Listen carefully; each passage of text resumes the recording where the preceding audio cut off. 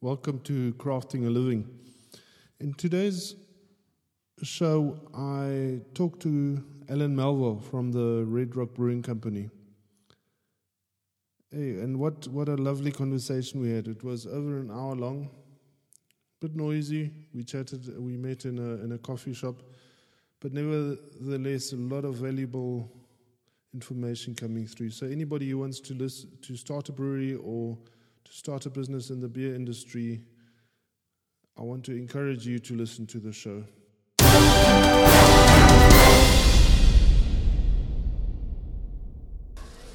Today I've got Alan Melville with me. Alan is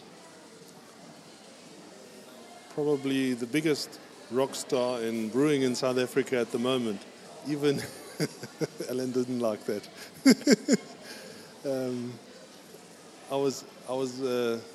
When I was introduced to one of the other little German brewers the other day, I asked him if he knew he would be a rock star if he moved to South Africa. He said no, he thought he was a blue-collar worker.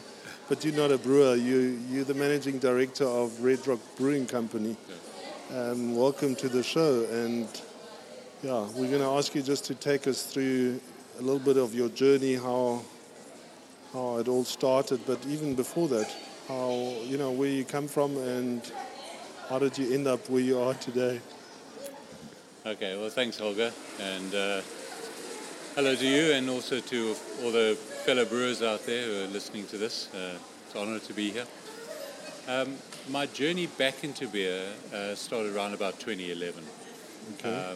I was, to put it in a word, a strategist by profession. Worked in a whole range of industries since I left SAB. Okay. When did you leave them? I was at SAB from 92 to 96, working for the directors, mostly on the operational side and marketing. I was involved in a whole lot of strategic projects. There was a time of great expansion for SAB, just prior to the new South Africa, and in fact the new SAB that Graham Mackay took SAB international.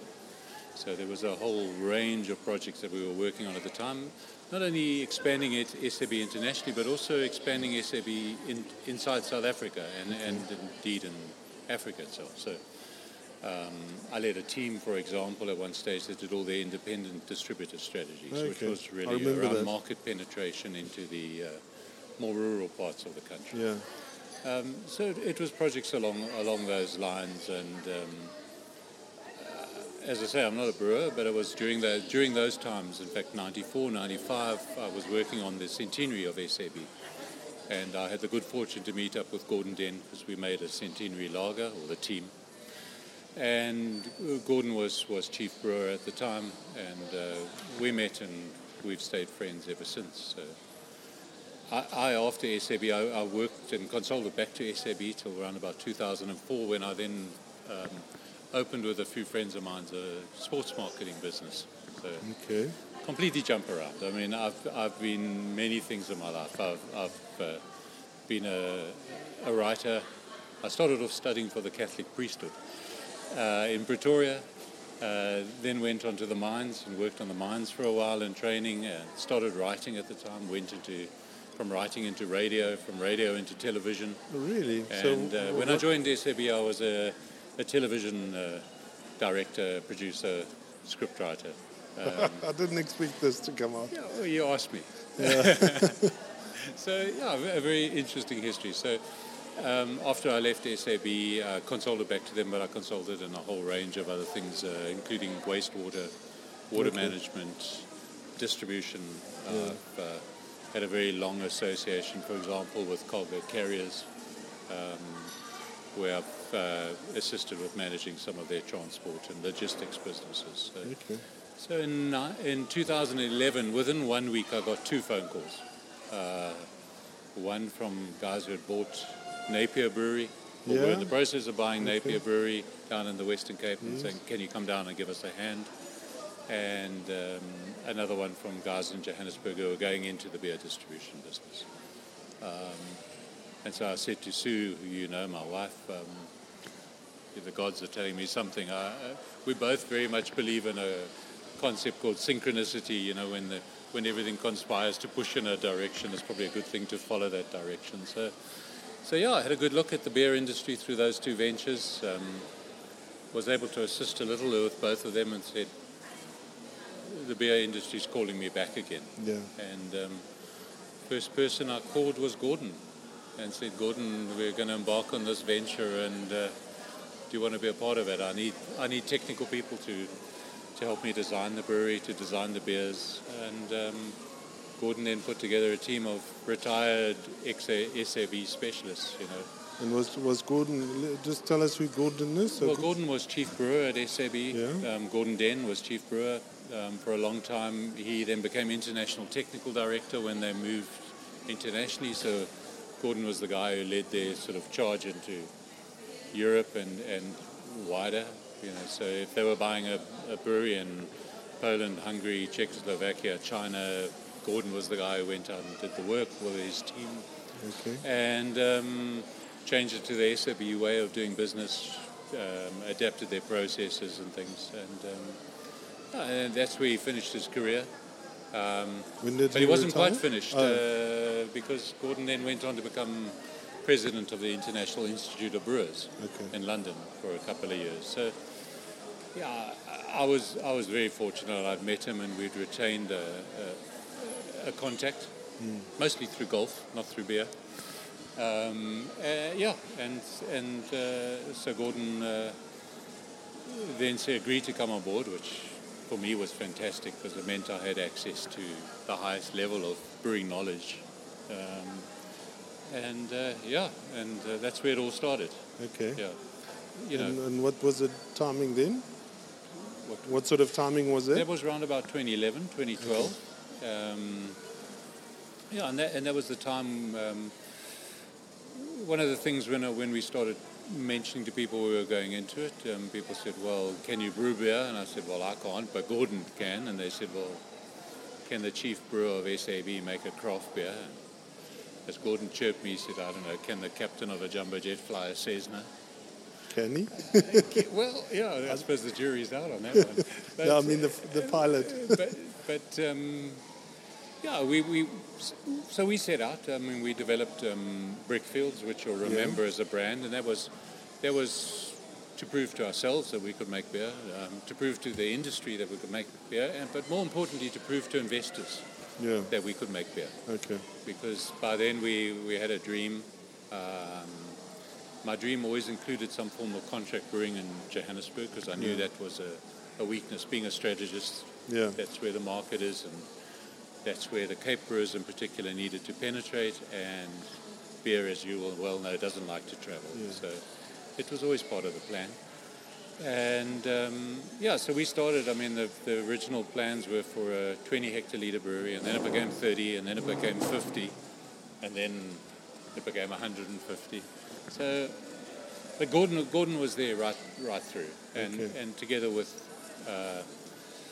one other person mainly who had been an engineer at Rosslyn Brewery, been part of the team that built Rosslyn Brewery, a guy called John Cluett. So John did some of our original engineering. So we had access to people that, with skills that, you know. Yeah. So from the beginning, you weren't. This wasn't going to be a small thing. No. Well, you know, dream big, and maybe if you only make it halfway, it's kind of, you know. So I've always lived by that. If you can dream it, you can do it. Yeah. We had a dream. We were very fortunate. We attracted investors quite early on. A core group of investors are still with us, and once they were on board, we then set out having the background in distribution.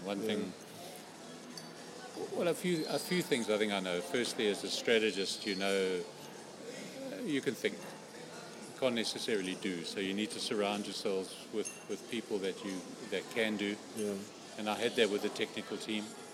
So you know, there's always something you can learn from those guys, and more importantly, kind of coordinate their knowledge to make it all work. And the second thing that I knew was we needed a strong distribution partner to penetrate the country.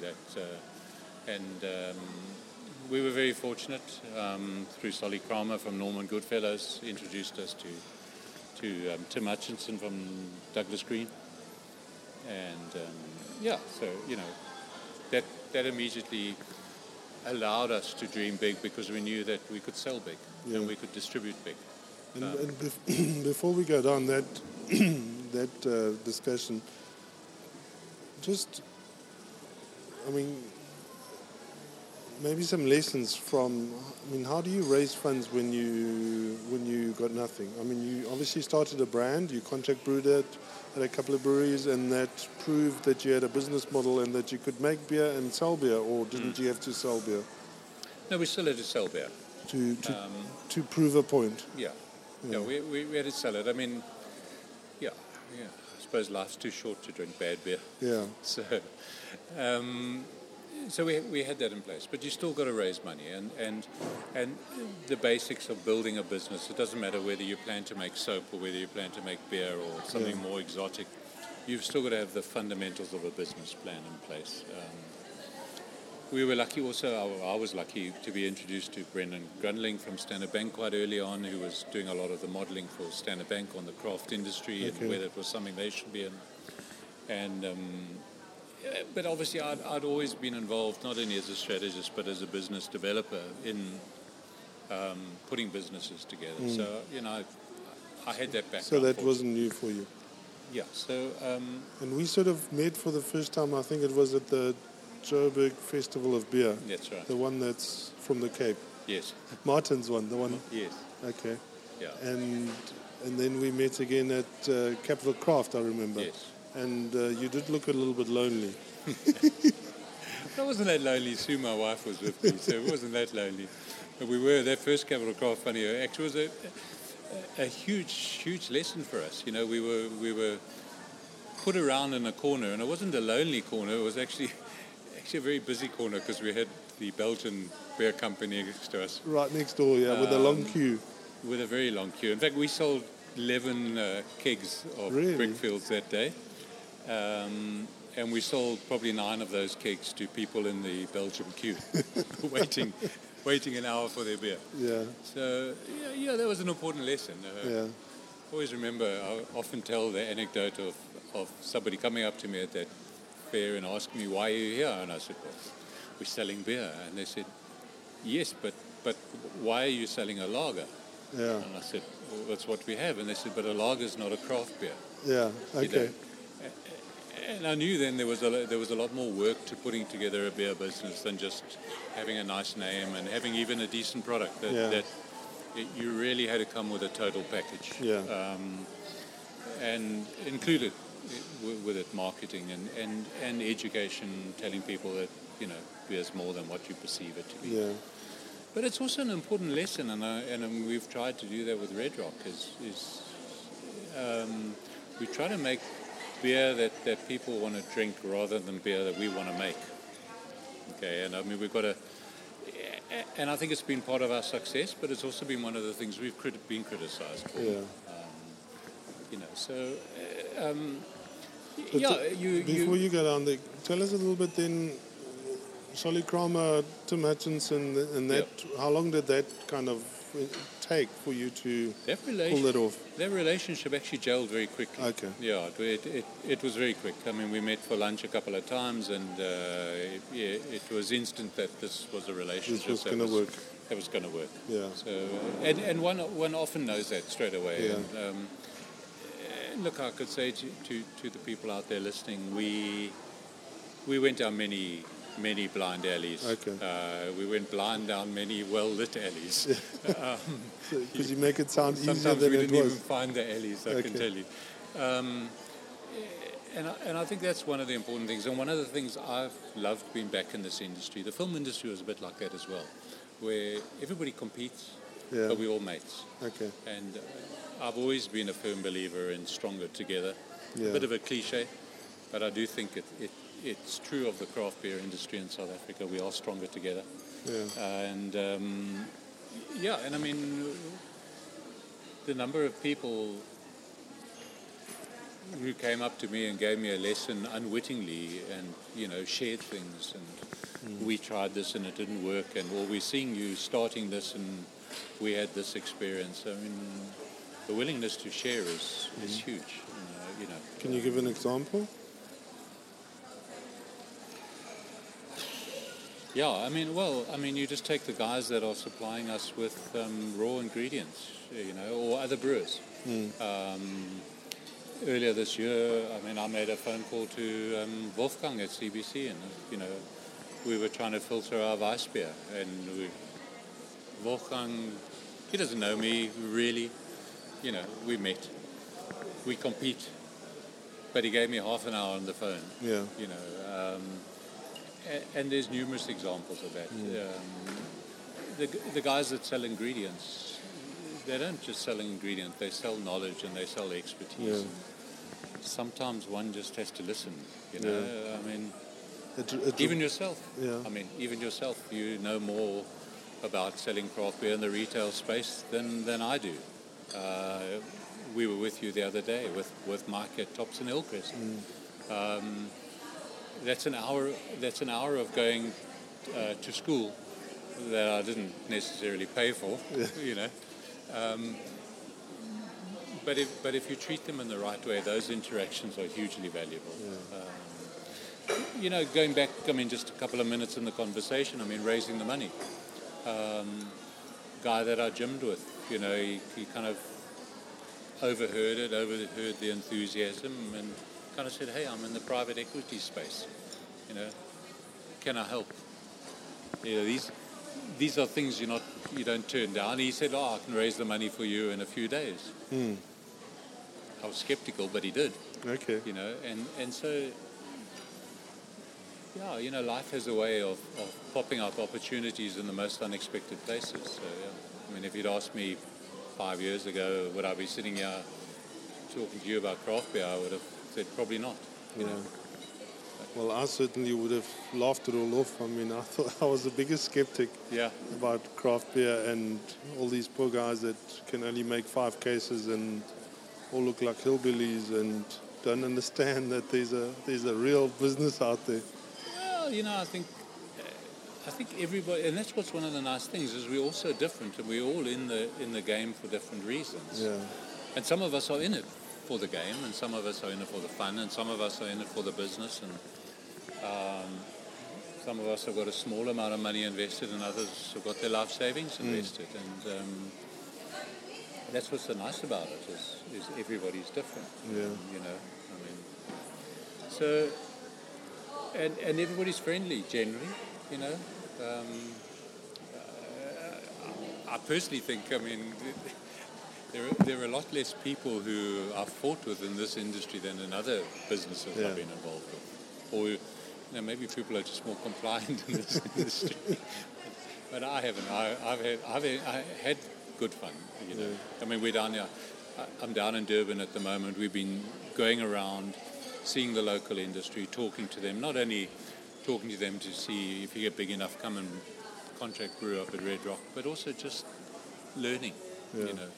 Understanding the Durban market or the KZN market, and nobody's yet said to me, piss off back to Joburg. Yeah. They all just open their hearts and their minds and talk. Yeah, you mentioned Wolfgang. I can clearly remember when I did research for the beer book, I had appointments with quite a few brewers, but not with Wolfgang. And when I landed in Cape Town, 1 or 2 of the brewers said to me, "Oh, sorry, we're too busy to see you." When I messaged Wolfgang, he phoned me and said, "Dude, can you come and see me today?" And I said, "Sure." When I arrived, showed me everything, and he said, "Where do you want to go next?" And I said, "Well, I've heard there's a little brewery in Franschhoek." He said, "Come, let's jump in my car and I'll take you there." Yeah. Unfortunately, his phone rang and he swore and he said, "Shit, I should have put my phone off," and it was an important call and he had to get out. But he was prepared to take me to introduce me to the brewers in Franschhoek. Yeah. Which, he's got a business to run and he was prepared to do that. And I think, there's a lot of those guys around. Well, I think so. And internationally, worldwide, there's 2 sides to the industry. And we're both sides. We make our own beer and we sell our own beer, and then we also contract brew for other people. Yeah. And that's not just a business opportunity. It's enabling other people to get into the industry. I'm a firm believer in assisting people. We had a Red Rock last week. We had the IBD meeting, Yeah. at our offices.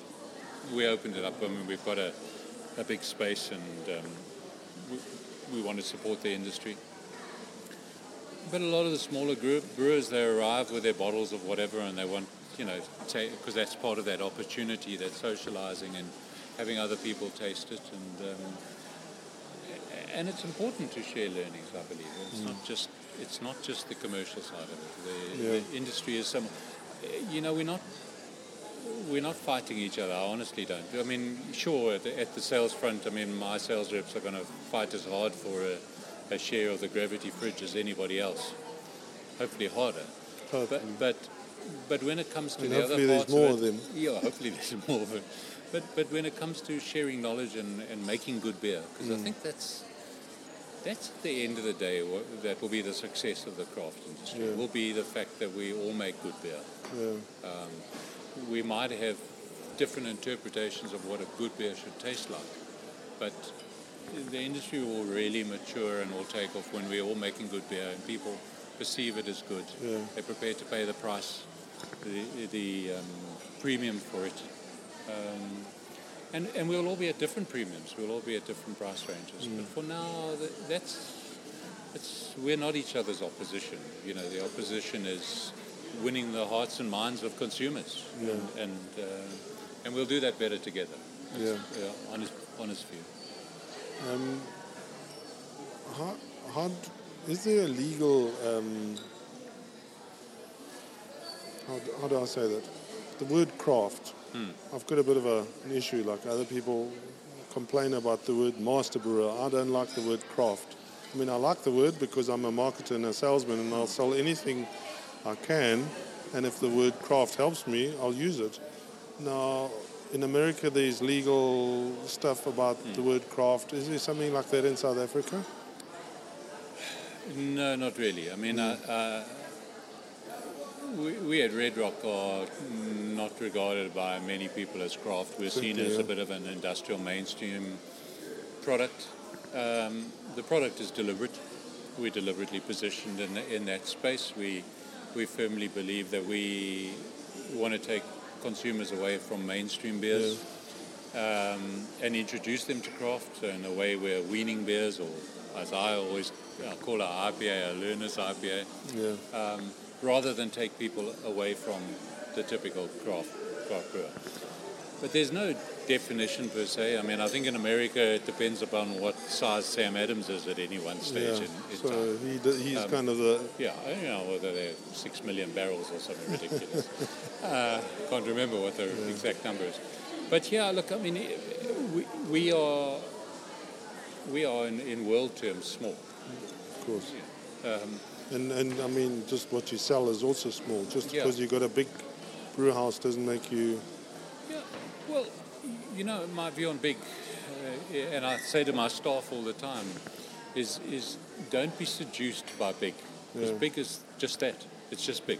Yeah. Big doesn't make anything better. Better is better. So, yeah, we're bigger than other people. Are we better than other people? Well, the consumers will tell us. Yeah.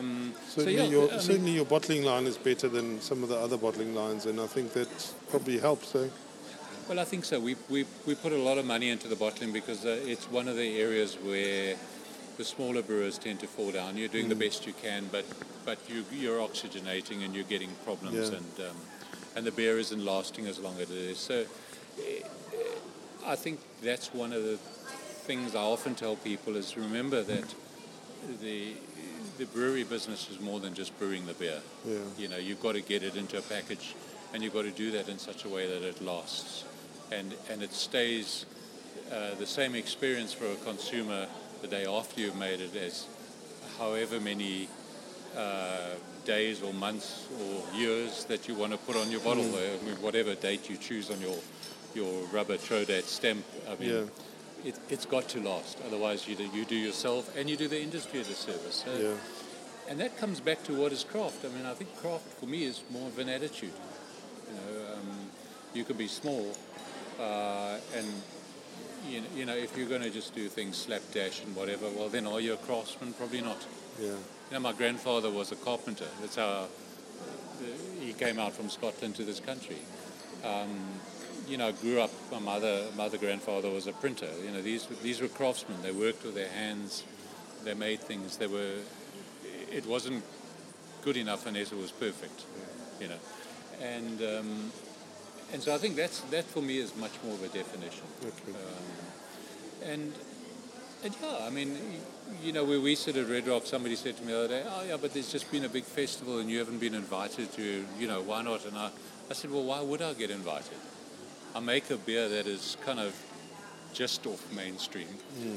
It's got lots of flavor. Some of our beers have got great flavor. They're really good for a certain market. But if I'm going to drive all the way down into the Free State to go to beer, why would I want to drink a lager?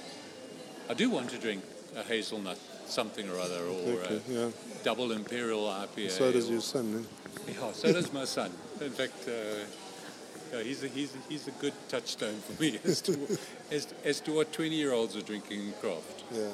20-year-olds with money. It's not to say he has a lot of money, but he takes his barman earnings and puts it into craft beer, which I suppose is a better thing he could than other things. But but that's a case in point. What is he buying with his hard-earned $40? He wants to buy something that is special, that is different, that is unique, much like anything. And which he probably can't buy. And that he can't buy elsewhere. Yeah. So, he actually spent 40 of those bucks on one of Natalie's hazelnut beers and brought it back to me and said, "Yeah, Dad, learn from this." I think craft is an attitude. It's not about size. It's definitely not about size. And how do you guys keep that attitude? It must be hard in such a big organization now. You're part of DGB and a sales force of 100 people. Wine people, it must be hard. No, it is hard, but all business is hard. Yeah. All business is waking up every day. It's probably even harder not to have any salespeople. It's a lot harder. It's when we put together the brewery and we were in Lindborough Park, and it's a high employment area, but it's also an area where a lot of unemployed people look for work, and so we were inundated with CVs, and nobody had ever had any experience in brewing. I mean, the easiest thing for me would have been to go and sit outside SAB and Heineken and ask people coming off shift if they wanted to come work for me, but we couldn't afford those people. So we made a decision that we would hire Attitude. And attitude's a very small and simple word, but it's a big concept. And we interviewed about 100 people to fill 14 positions, but it was all about, do you have the right attitude? And I always remember one, she runs the back end of our line now. She'd been retrenched. And instead of sitting around moping, and she tried to get work, and she had her CV out, but instead of sitting around moping, she went off and volunteered at the local clinic, paid for herself to train as an ambulance assistant. She had been in first aid in her previous job. And then obviously we came across her CV, and that's, apart from the fact that I needed a first aider in the brewery, the attitude of just not giving up, keeping going, and while I've got free time, let me go and donate to the community was something that we wanted strongly. So we had other people, there's 2 or 3 other people that had enrolled in part-time degrees, unemployed or scratching a living without a full-time job, but still trying to lift themselves up and improve themselves. So those are the kind of people that we started off employing. Well, in fact, our total workforce. So, and that makes it easier to stay on that plane that you've decided to be on when your people are there and are enjoying their work. And it's not to say we got it 100% right. We haven't. We've lost 2 people along the way, where the attitude was perhaps a bit more superficial than we would have liked.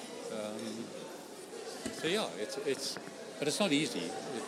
It may be fun doing. It might be a nice business. It's a hell of a lot more fun than making soap, I think. Yeah.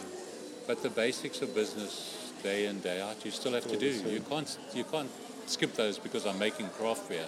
You know, craft beer doesn't give you a license to. In fact, probably ironically, we're making a product that people drink. We have to be more strict about those things than food, than other things. It's food. Yeah. Then I can remember when just at a critical time when you were just about to start, your brewer had a big accident. Yeah, he did. Yeah. And how did that affect the whole launch? And well, gave us a lot of late nights, but I mean, I'm being flippant because I mean, Wade ended up losing his leg, so really? You know, it was far more tragic for him. And I mean, the sad reality is you can't work in a small brewery, even if he'd been on a prosthesis for 3 years. It's just not fun. So we had brewed our first beers. That was 20th of June, I think, last year, and we were in the process of getting ready for start of packaging. So it was an absolutely critical time for us. I mean, that phone call on Thursday morning at 7:30 or whatever was, in our terms, as I say, we had a crisis.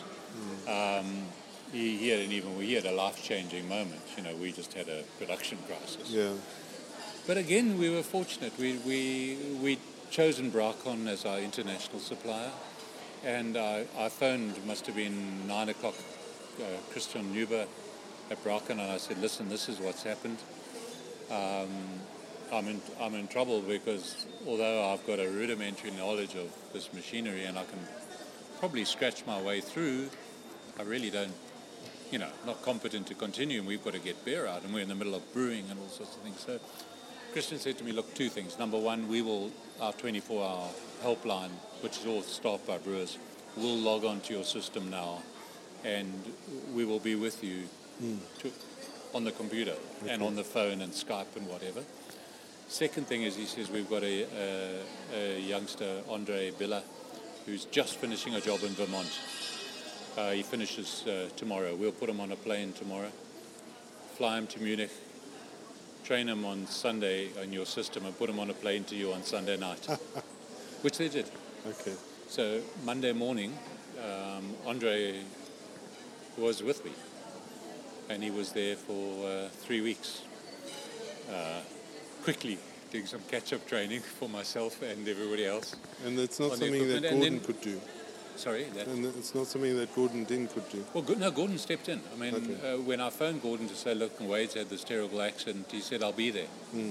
And he climbed in his car from the other side of Pretoria and drove to Tillinborough Park, and he was with me for 3 weeks, every single day at 78 years of age, climbing up and down the brewery steps and hoiking things around. And and he was shattered at the end of it. But that's where we were fortunate, And then of course we were very fortunate that Matthew, now Bruce for us, pitched up on our doorstep a week later looking for a job. Oh, really? I mean, as I said right at the beginning, it was synchronicity. He was out there, youngster, again, honours student at varsity, couldn't get a job, engineering, and had taken himself off and gone and done the IBD exams off his own bat, just out of desperation to improve himself. He'd done a bit of work at Swagger as holiday internship, so he knew that he wanted to be in this sort of space. So he'd, on his own bat, and I presume with his money or his parents' money, gone and done the registration and written the first 2 exams. So we took him on board, and and it's that attitude that now, nearly a year later, has made him an integral part of the team and a very important part of our success.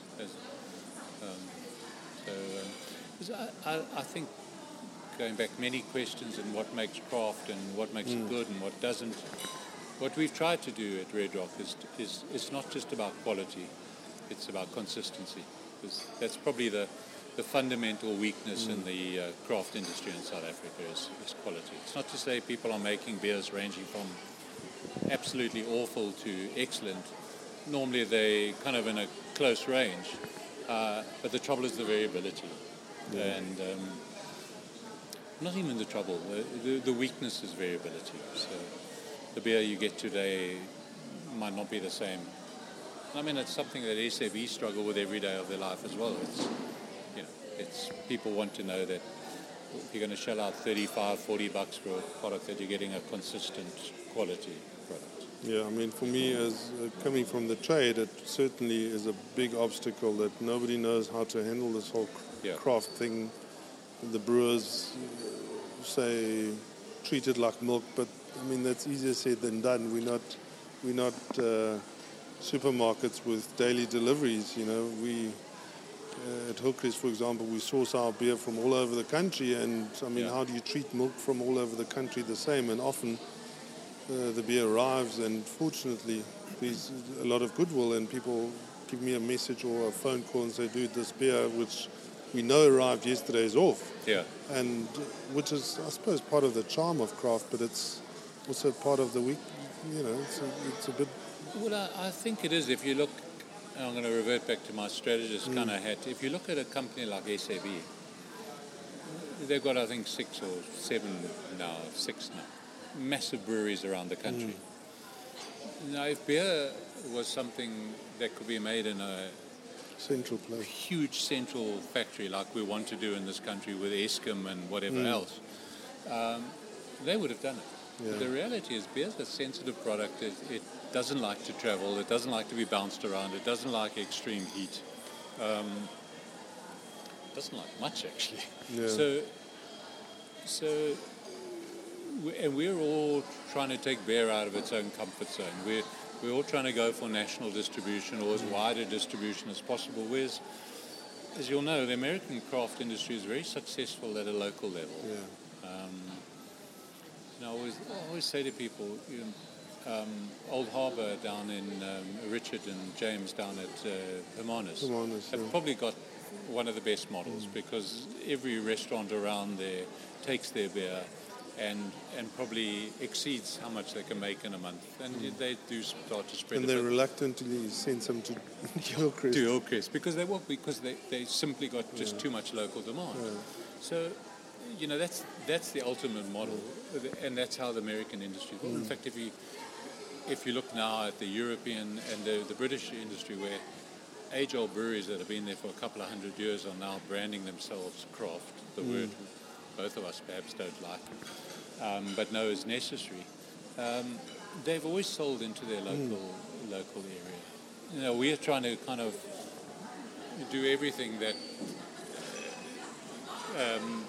experience in America and then big guys like SAB and that are telling us we shouldn't be doing, is to go for national distribution or as wide a distribution as possible. So, yeah, it has its problems, and you live with that problem. And then, you know, coupled with guys doing the best they can with limited equipment and maybe not being able to get shelf life.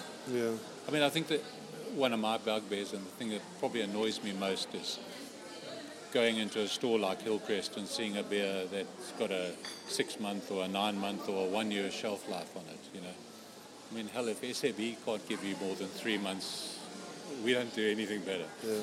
And it's not to say everything they make is better, but there are lessons that you can learn. Yeah. And all you know with those beers is they're going to sit on the shelf and somebody's eventually going to buy them and have a bad experience and say, I don't like this craft stuff.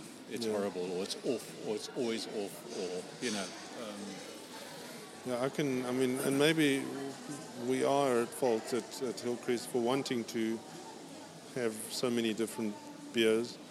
And, I mean, a story when I worked for the Funks at Bavaria Brau in the 90s, I mean, whenever there was a visitor from Germany, one of the directors, whether it was Prince Leopold of Bavaria or the guy from Dr. Oetker, one of the chairman was a director, and I mean, they say, you're crazy. How can you sell beer in Cape Town? You little brewery in Joburg or Pretoria, and you're selling beer in Cape Town. We don't even sell beer in Cape Town. I mean, if they're in Munich, they're not selling beer in Hamburg, and they're not trying to. Yeah. I think it's changed a little bit in Germany. I mean, the big regional brewers have become national brewers, I guess. Yeah. But it's still a challenge, and it's I think you're right. The small brewers should really focus on their own little market and own that, I guess. And I think it's own it. And I mean, we were ambitious, as you pointed out, and you want to be bigger. You want to be better.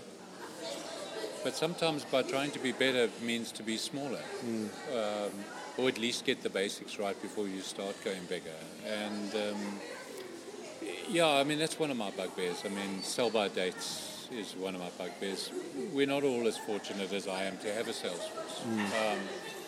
But sell-by date's an important, it's hugely important. I mean, you know, beer is best the day it leaves the brewery, and thereafter every single day it's deteriorating. And I think, you know, being with Mike and you the other day at Hillcrest, it was a huge lesson to me on where also the retailers have to take ownership of their stock as well, and they have to stock rotate. And as you know, you guys have got a program in there where you naturally stock take and you watch it quite carefully, and that's where possibly as an industry we need to get closer. And you know, we don't have a lot of clout. That's the problem. Yeah. You know. If you're up against Pick and Pay, you have no clout as a small guy. You're lucky to be in there. To be honest, you don't even have clout with your local tops guy. You don't. You know, so if he takes you, you're just grateful he does. If he wants 2 cases, you're just grateful for the 2 cases of revenue. But it's one of my things, and it goes back to just running a business. Is, you know, you have to watch those things. You've got to look at stores. You've got to look at your sales every day and say, gee, this guy hasn't taken a case for 2 months. Now, one of it is around a sales call, but for me, more importantly, it's around a quality call. Because if he hasn't taken full beer for 2 months, you know that the beer that he has got is that much older. Yeah. You know, so it's one of the things I've been doing down now in Durban for 3 days, is going around and pulling beer out of stock. And it's a shit job we have, you know, got to go taste beer all the time. But tasting that beer against the template that's in my mind, or at least on my palate, and saying this beer is aging fine or it's not. And then making a call about what we have to do. Do we have to start promoting it? Do we have to start running specials? Because one thing we are categoric about, when it does reach its sell-by date, it gets pulled from trade. Yeah. And for us at Red Rock, we're coming up to 9 months. We put 9 months on our bottle, so it's a critical period for me now, is to make sure that none of that beer is still in trade. Okay. And that, which is 7 months or 6 months old, is still tasting within the parameters. And then the danger is that it could have gone through the distributor in Kimberley, and he could have shipped it into... And bounced around. Well, Durban's not so bad, but I mean, I've just come back from Cape Town last week doing the same thing, because there it's bounced around through the Karoo. Yeah. This year we were fortunate. It wasn't very hot. But if you think a year ago, February, March, April, I mean, it was bouncing around through the Karoo for 14 hours at 40, 50 degrees. Yeah. You don't have to know a lot about beer to know that it's come out the other side not tasting anything vaguely. And I'm not saying it like we're unique. All of the big breweries that I know, and a lot of the smaller breweries, have the same fanatical focus on quality, not only what's coming out of the brewery, but what's being sold. Yeah. And most of the good distributors as well that are out there have or should have the same quality ethic and consistency ethic, because that's what it goes back to. So, I mean, can we talk a bit about the brand? Is that a DGB thing, or was it? I can talk about it. I mean, how much part of the brand are you still? Is there? Still very much part of the brand. The day-to-day marketing stuff, I don't get terribly involved. I was obviously involved in the development of Red Rock as a name, which wasn't very complicated. We were in a brainstorm and it got mentioned, and everybody said, "Well, that's nice." Yeah. We hadn't yet done the Google search to work out there was a big one in Salt Lake City, but anyway, we decided that wasn't too much of a problem. Actually, a small one in Devon and in the UK as well. And then we looked at the landscape and said, gee, nobody's really using music to promote craft beer. And I've always enjoyed music, and everybody else seemed around the room, and the agency seemed to enjoy music. So we kind of went down a musical theme, and everybody threw their 10 cents in a hat, and then the marketing team kind of took it and ran with it. We ended up with our 5 rock and roll themed beers, and so our core range will be that, and we may go in different directions in the future. I did the beer development, obviously, with Gordon. Yeah. We knew what we wanted to make. Okay. We knew what we didn't want to make as well, which was equally as important. I learned an interesting lesson when I was at Devil's Peak the other day, where Russell said to me that the success of their IPA is probably one of their biggest weakness, because they don't want to be seen as an IPA brewing company. They want to be seen as they want to sell lager. Yeah. And most people drink lagers. Now, you've been criticized in social media and everywhere else about what you call your learner IPA. Our learner IPA. And I mean, how's that going forward? Look, I think in terms of our brands, I mean, we're unashamedly more towards mainstream than perhaps the traditional craft. I mean, the Devil's Peak Blockhouse, not my words. I mean, Professor Charlie Bamforth from UCLA, at the IBD meeting in Mozambique a couple of years ago, said one of the top 10 IPAs, he thinks, in the world. Probably something I concur with. Californicator from Woodstock is one of my favorites. Yeah, but then I'm biased. I've got a very close relationship with Andre Woodstock. Like a shameless plug, but I've just been down the road here in Durban at East Coast, and their new IPA is very nice too. Look, I think the guys are making good beers. Yeah. That's what I said. We had to decide what beers we wanted to make, and we also had to decide what we didn't want to make. And what we didn't want to make was an IPA like that. Not because we have anything against them or don't like them as beers. Can you just say it? You can make it if you want to. We can make it if we want to. Watch this space. Watch this space. But what we wanted to do was make something for the typical mainstream drinker who's heard about craft. Maybe he's tried a Blockhouse and said, wow, that's way too far out there. Yeah. In fact, funny enough story. I mean, Q, my national sales manager, comes from SAB. And during his induction, I was kind of taking them through various beers, and one of them was Blockhouse. And it's the closest I've come in a tasting to have somebody spit it out. Okay. Q will kill me for telling the story, but it just wasn't in his palate or his expectations of what a beer could possibly taste like, and so we set out to make beers that would just move people an incremental step away from mainstream. Okay. Not bring people back from other crafts, and not to take market from other crafts. And we were criticized for it, and I think probably rightly so in the IPA's case.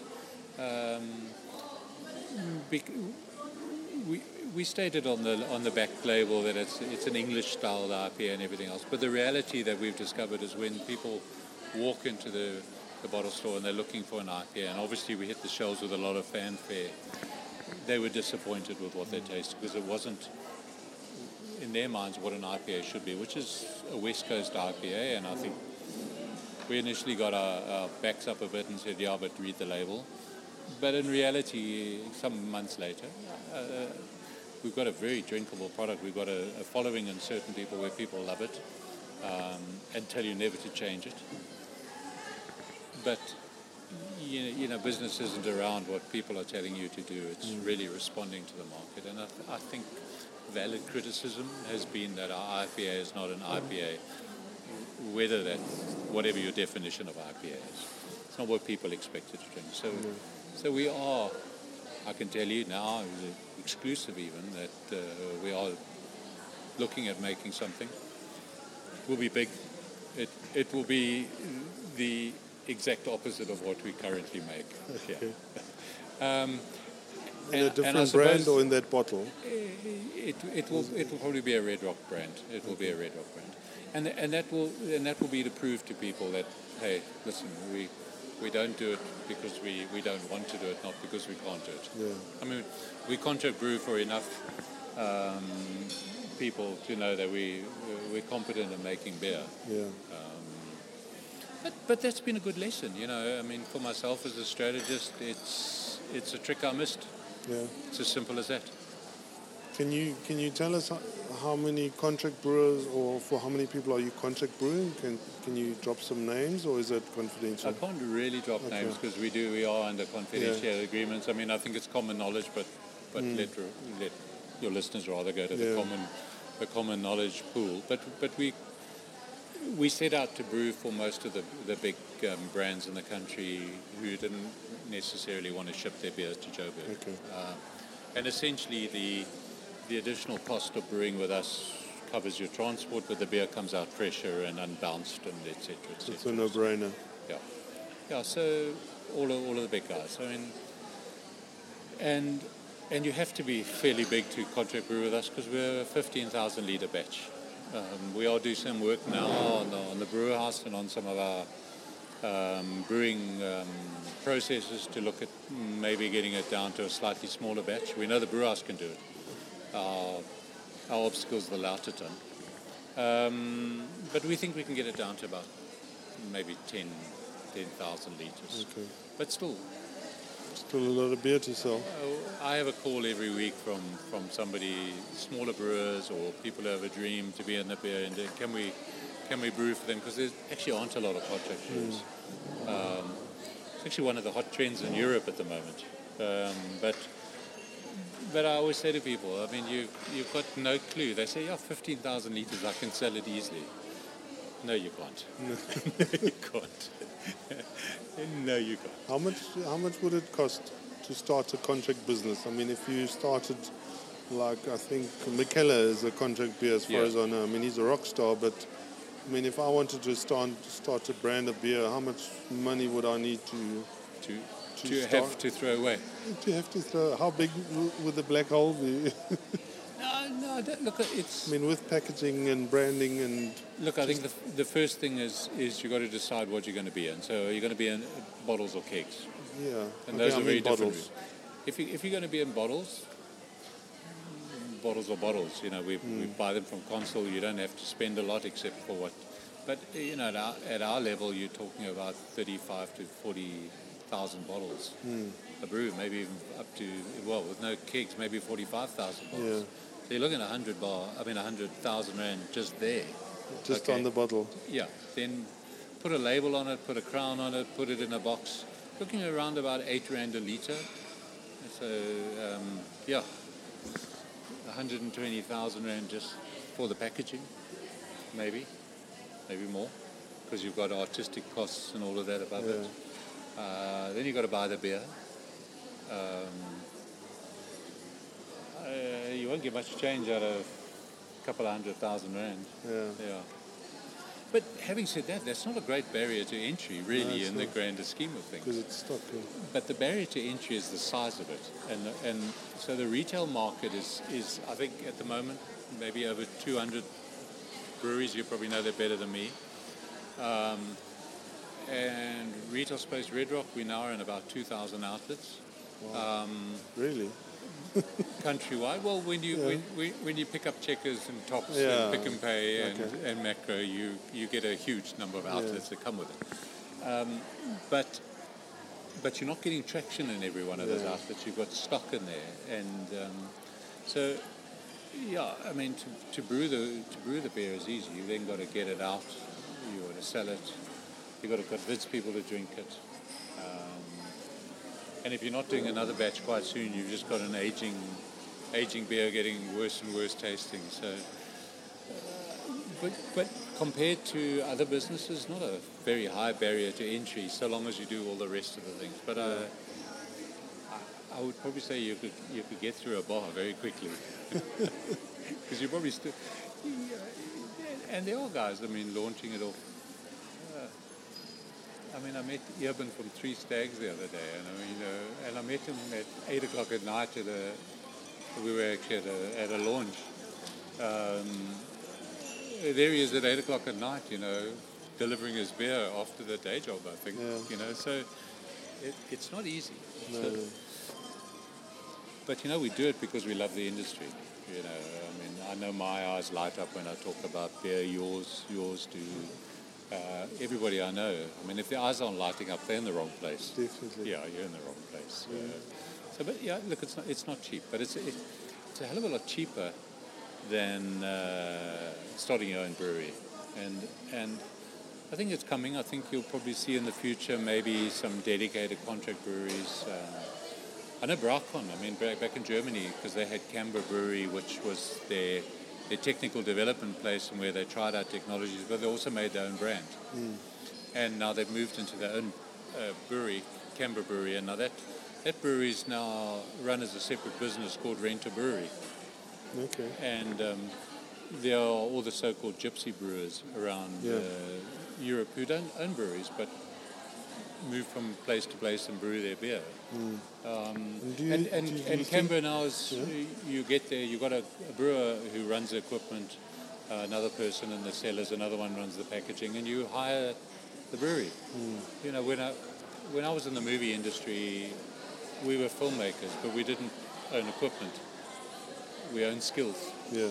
We hired cameramen, we hired sound editors, we hired soundmen, we hired makeup artists, wardrobe people, and we hired the cameras and the edit suites and everything else. So it's quite a nice model, the film industry, and because that's the other thing with the film industry. Everybody in the film industry walks around with these starstruck eyes all the time because they just love waking up in the morning to go and make movies. I mean, who wouldn't like that? Yeah. And it's hard work.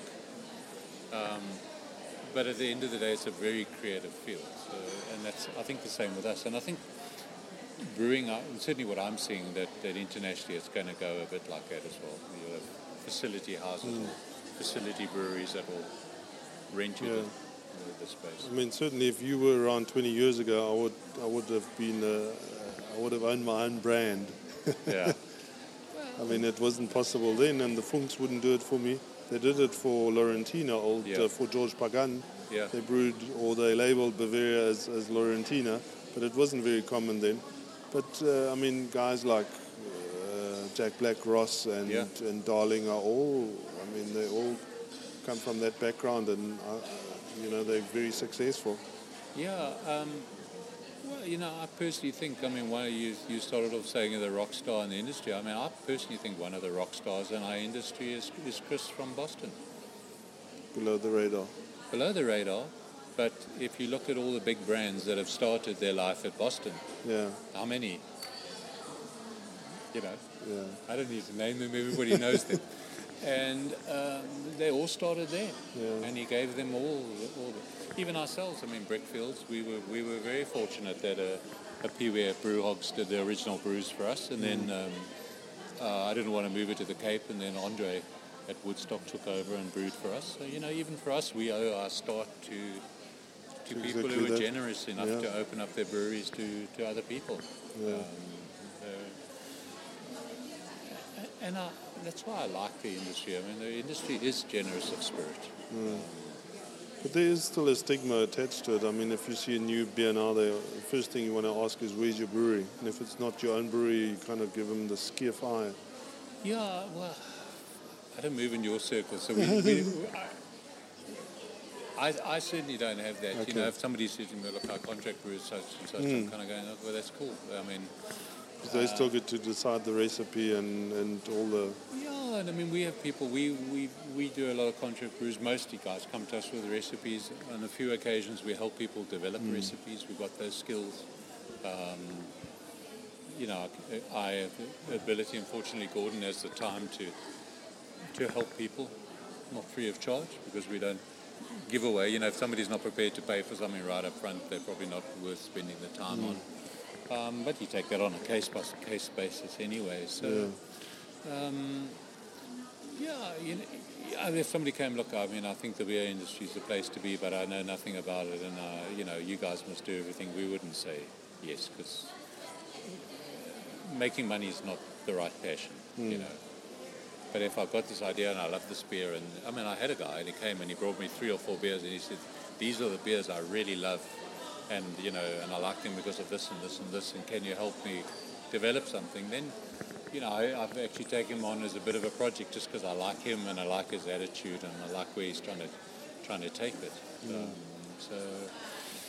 So have you had any interesting overseas guys knock on your door, the McKellars of this world, or not? No, not as yet. I mean, we've had people knock on the door for brewing locally. I mean, especially when the rand was very weak, it's 17 to the euro, and it's costing a lot of money to float beer across the water from Europe or wherever. But no, not as yet. I mean, we haven't really been open to those discussions as yet. I mean, I remember clearly when you said to me, when I introduced somebody to you, and you said to me, there's no ways you can match that price. So the cheap brewers in Europe are much cheaper than you. Well, they are. I mean, brewing is essentially a volume game. And I think, unfortunately, because we don't generally brew in high volumes, even ourselves, I mean, even at 15,000 litre batches, we're still not at volume. No. And when you think of the smaller guys, you're definitely not at volume. So your beer tends to be expensive. Because it's expensive, it ends up being sold expensive, and that then limits the volume even further. And so you live in this little self-fulfilling prophecy. And at some stage you have to break out of that and kind of decide where you want to be. If you're going to be premium and super premium, then you have to deliver a super premium product. But you can't just say, because my cost of production is expensive, therefore I have to sell it at a premium price. Life doesn't work like that. Retail doesn't work like that. And consumers aren't that stupid. You work in the retail space. So I think that's going to be one of our challenges going forward, is how we bring down cost of. We are at the bottom tip of Africa. We're a long way from the major markets for our raw materials, for our equipment. So it's expensive. Our cost of production, like anything, is expensive. So all your ingredients are imported? Ours generally are. We use imported malt. Obviously, we use SAB hops. Okay. They're great quality. Really great quality. And is it much I don't have the cheaper? same view about their malt, about SAB's malt, but SAB's hops are superb. And half to a third of the price of international hops. But we import that. Obviously, we import our yeasts and all the rest of it. And in terms of the brands, where are you finding tractions? Is there one style that's selling better than the others?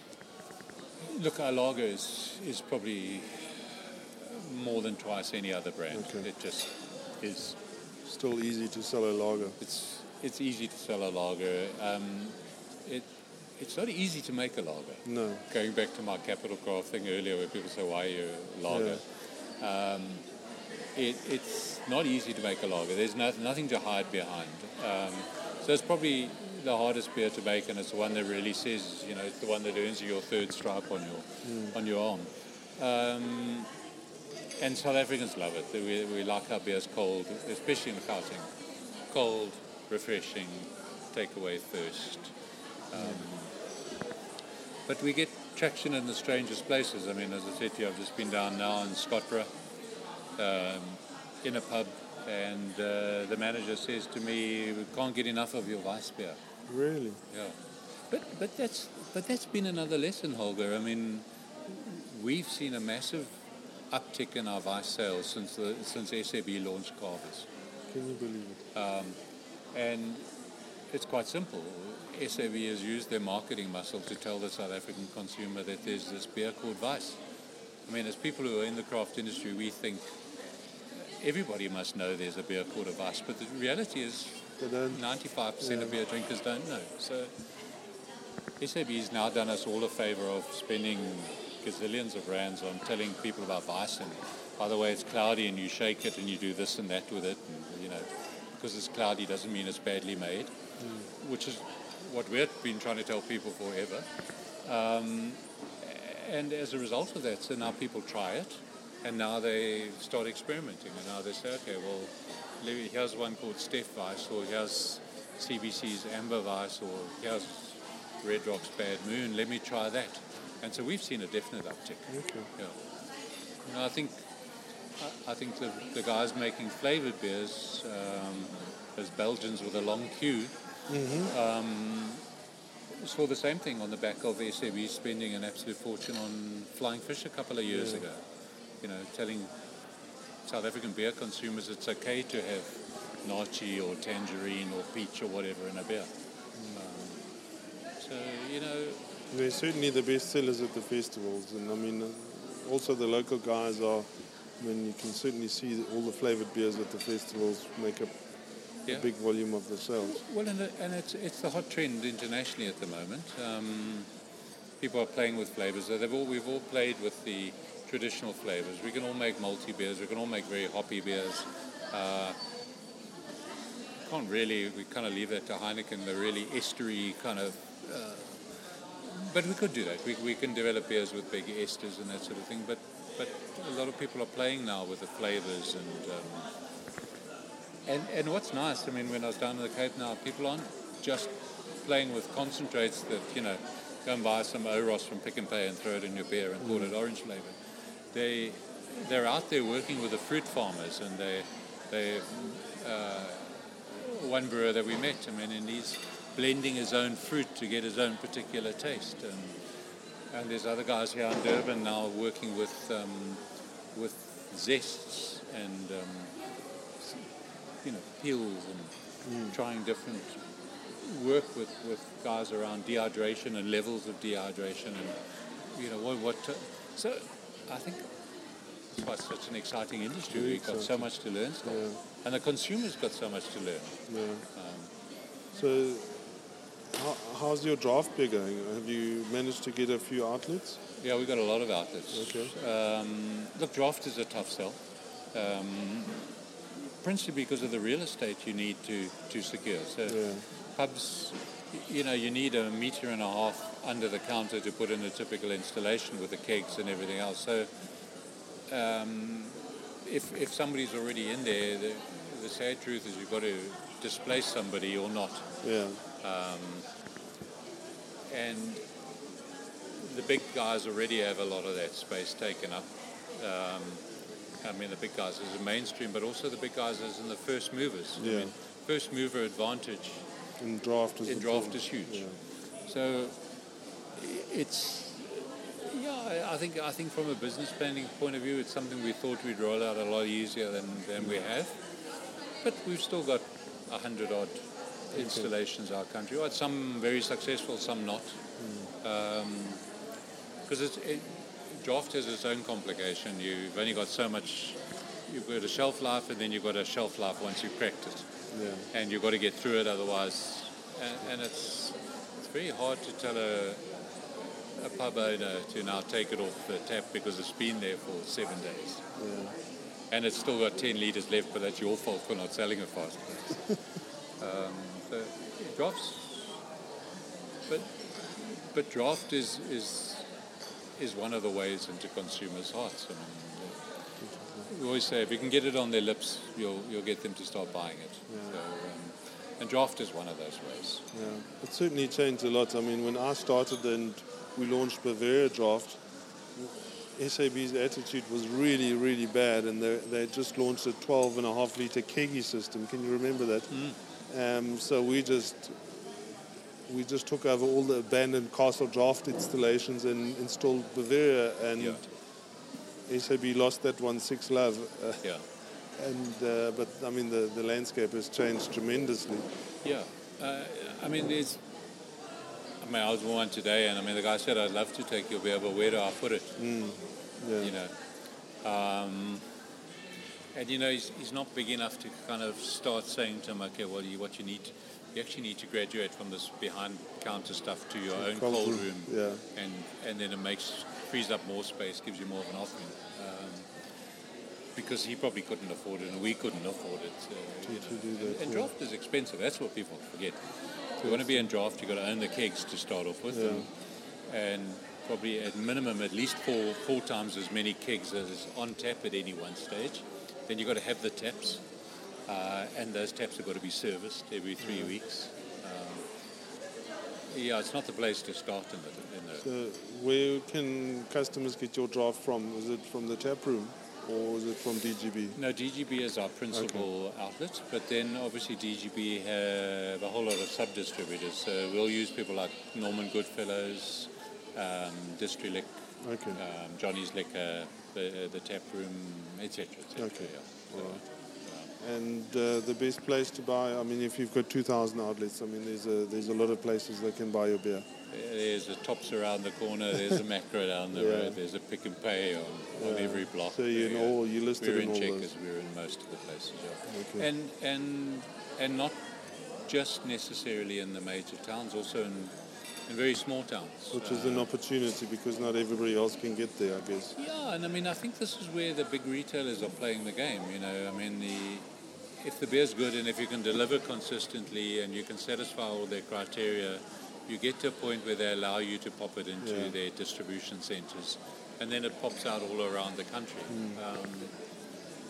And also the chain stores. I mean, I told you I was delighted when I was at the airport and I met with the guys from Dragon Ginger, and we were so happy to see somebody drinking your craft beers, and we ordered them. And I mean, not a lot of guys can get into those chains, I guess. Yeah, but you know, you've also got to be. Look, I mean, if any lesson that SAB teaches you, especially with carvers, I mean, you've seen how fast it grew. The first thing, I mean, if you take Porter's Classic 4Ps, it has to be at a place. Yeah. Okay. Before you start off with anything else, it has to be at a place. Yeah. Okay. Then you can start, with the right price and the on promotion and all the rest of the piece. But it has to be somewhere. It has to be there. Yeah. But I see a lot of guys. Wherever you've got it, you need to follow through with promotion. Not necessarily price. No. Look, your product's got to be good too. Of course. People, it's easy to pipeline fill. The trick is emptying that pipeline and then replenishing it and carrying it. And getting pull through. And that takes a long time. Yeah. It's not easy. And are you getting any traction in the main market? You know, we're starting to kind of play around there. I mean, if main market, look, certainly the so-called black diamond market, we see a bit of traction. Not main market per se. I mean, we haven't really pursued it, but we also know it's a price obstacle. Yeah. We contract roofers on people who are playing around in that market, and it's a tough game. Yeah. You know, when you say price is an obstacle, we're talking about R2 is a price obstacle. R2 a bottle. So, but again, there are guys in our industry who have gone very much for a volume at a lower margin strategy rather than low volume, high margin. If you want to play in that game, you've got to be high volume, low margin. And you must realize there's a whole industry built around distribution to those outlets. It's not as simple as there is no central distribution. Well, there is, but there isn't. So, and let's face it, we're only scratching the surface even for ourselves, we're only just scratching the surface in terms of the total beer drinking population. So the main market is waiting, and that's why people say to me, why have you invested in this industry, or why do you have so much confidence? Because there's a long way to go for this. And as the breweries get bigger and as we start pushing out more and more and we get price down, we'll penetrate those markets. Very clearly, Thanks, Ellen. And Okay. just to, before we go, which is your favorite one of your beers? Of our beers. Or which style do you like? I mean, are you... I personally like our Pilsner, the Storm Rider Pilsner, but that's a personal choice. It's a very, very dry beer and goes exceptionally well with typical South African kind of braai foods. Yeah. You know, the greasy lamb chop and the boerewors and that sort of stuff. But I think as a style, probably I think our Weiss beer is as a crystal Weiss is a very drinkable product, and it's getting a lot of traction, and not just off the back of calves. It's getting traction in a younger market who coming out of typical South African, and I've got my boys are 21 and 20. But they've all grown up on typical South Africa Coca-Cola, and their first drinks were Smirnoffs or the Alka-Pops and the sweeter side. So our Weiss doesn't necessarily deliver the sweetness, although we've got a lot of that typical wheat sweetness in it. But what it delivers is the absence of bitterness. Okay. Just enough to balance it, but not enough to have them screw up their noses. The typical reaction you get from a young girl, drinking beer for the first time. So we're finding a bit of traction in that. It's not a Germanic Weiss. No. Wolfgang doesn't like it. But it is, again, as I say, it's made with a specific purpose in mind. So maybe one day we'll make a Germanic Weiss. Well, it was wonderful talking to you. Thank pleasure. you for your time. That was a really nice discussion, and I hope and I'm sure we all learned a lot from this. Well, I hope so. And I mean, I think key thing, and I say to everybody, our doors are open at Red Rock. I would like to position it as a centre of learning. So yeah. Just come and visit us and have a beer, if nothing else. But you pop in with your questions. Yeah, you're not officially open as a tap room. No, we're not officially open. And you're not planning to do that, no. Again, it's a function of where we are. We're in an industrial area. We've got less than 100 meters from us, a really good restaurant that supports us. We built the brewery with about 40% of our supply coming from our neighbours within the industrial park, and so we can sell. I mean, from a licensing point of view, that's not the issue. My view at the moment is just, apart from having the time, is around the fact that we've got the cafe up the road, and we should let them do what they do best. We may look towards one of those. I don't know if you know Katie's Palace in Joburg. Where it opens on the first Sunday of every month, and it's kind of, so rather than oversaturating, just have it once a month, maybe on, I don't know, Tuesday or something, will be open to the public to come and sample our beers and taste our beers. But it's not our core business. Okay. I'd like to sell beer at 70 Rand a litre, yeah. But it's not our core business just yet. Okay. Well, we look forward to visiting you again, and thanks that the doors are always open. Yeah, always open. Always open. Yeah. We'll see you soon. Thanks, Ellen. Thanks, Cheers. Albert.